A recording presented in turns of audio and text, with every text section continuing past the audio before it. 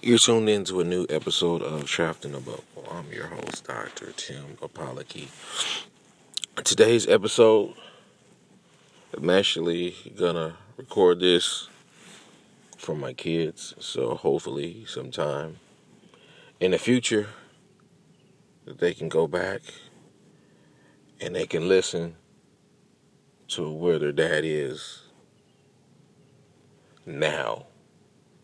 By the time they hear this recording, this version of Tim will not exist. By the time they actually understand on what's going on now with this coronavirus thing.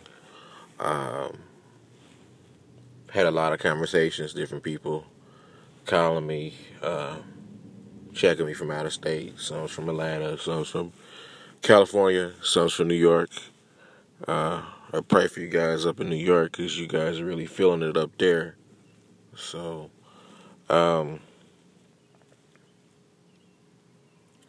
today's a Sunday, and most people go to church on Sundays.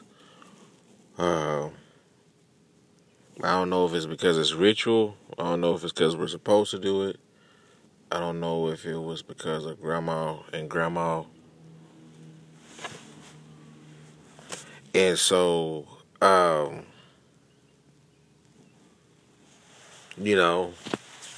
part of our belief systems, our rituals, or anything like that.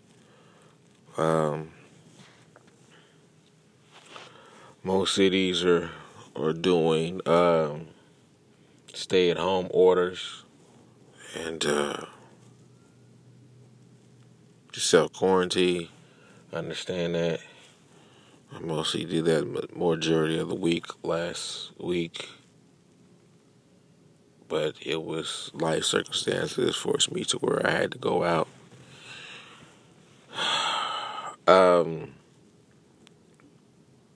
Today I was just feeling a certain kind of way today. And so I got up and just drove and just looking around my city. I jumped on the highway and I only seen like maybe a total of maybe 10 cars on the highway. Just looking around and it just looks like a scene from Escaped of New York with Kirk Russell. If you have not seen that,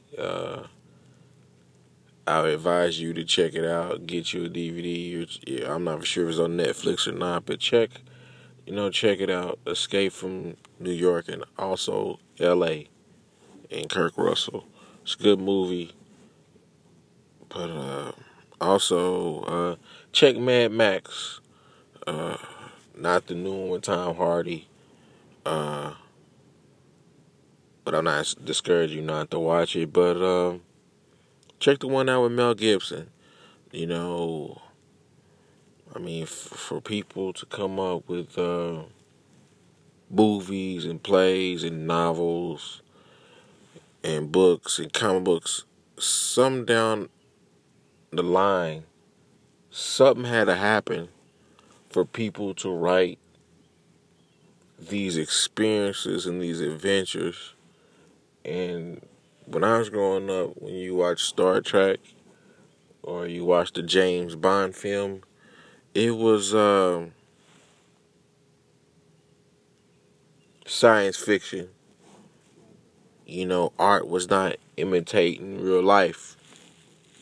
But it seems like now we're in the 2000s, almost a quarter of it, which is crazy because we're at 2020 and everybody was hype about this year, including myself. And man, 20 threw us a curveball. You know what I'm saying? Not even halfway through. You know what I'm saying? It's just the third month of the year. And I don't know what's next for us for the people that's on this earth. But they always say it'll get worse before it gets better. But, I'm trying to stay motivated. I'm trying to stay encouraged. And I hope anyone that listens to this will stay motivated and stay encouraged. Because these times that we're living in right now are most definitely scary. Most definitely scary. And my kids are asking me different questions. My 12-year-old, my 8-year-old, well, Daddy, why? Daddy, I'm scared. And so when I'm with them or they call me, I have to reassure them that it's going to be okay and that life moves on. But I have to admit to you guys, my Trap in the Bubble family and listeners, that, I am scared. I am worried. Not more so for myself, but of others and my kids, and also the youth that's coming up in this time. I most definitely came up under a different time period, and a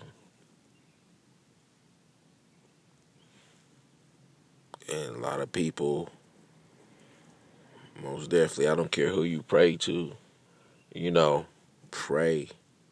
I don't care who you believe in, but pray. This, whatever this is, has to stop. It's most definitely destroying lives all over the world. And these people who created this evil, cowards, and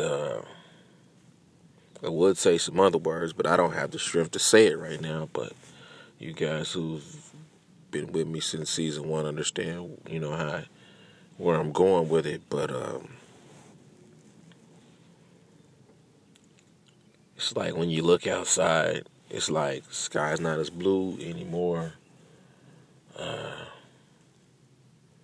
It's more wildlife out than it is humans. And when I saw other humans a couple of days ago, did something to my psyche. It's like, wow, humans. And at some point, we can't live in fear. And that's something that I try to teach my kids. Don't live in fear. And fear has robbed so many things from me over the years. So now in my 40s, it's like, hey, you gotta start living your life. You can't live fear. I despise fear. I hate fear. Fear paralyzes. It scares you of standing still. I look back on my life, and especially now, and there's a lot of things that I've done in my life that I am not proud of, and I feel like if I had access to a time machine, I most definitely would go back and I would live a more productive and more of a, I guess it's an old word, I'm outdating myself, more of a square life, In certain relationships, I wouldn't have never started. I wouldn't have, I wouldn't have entertained a few, because I feel like I could have been more better in my life than what I'm doing now, where I'm at now.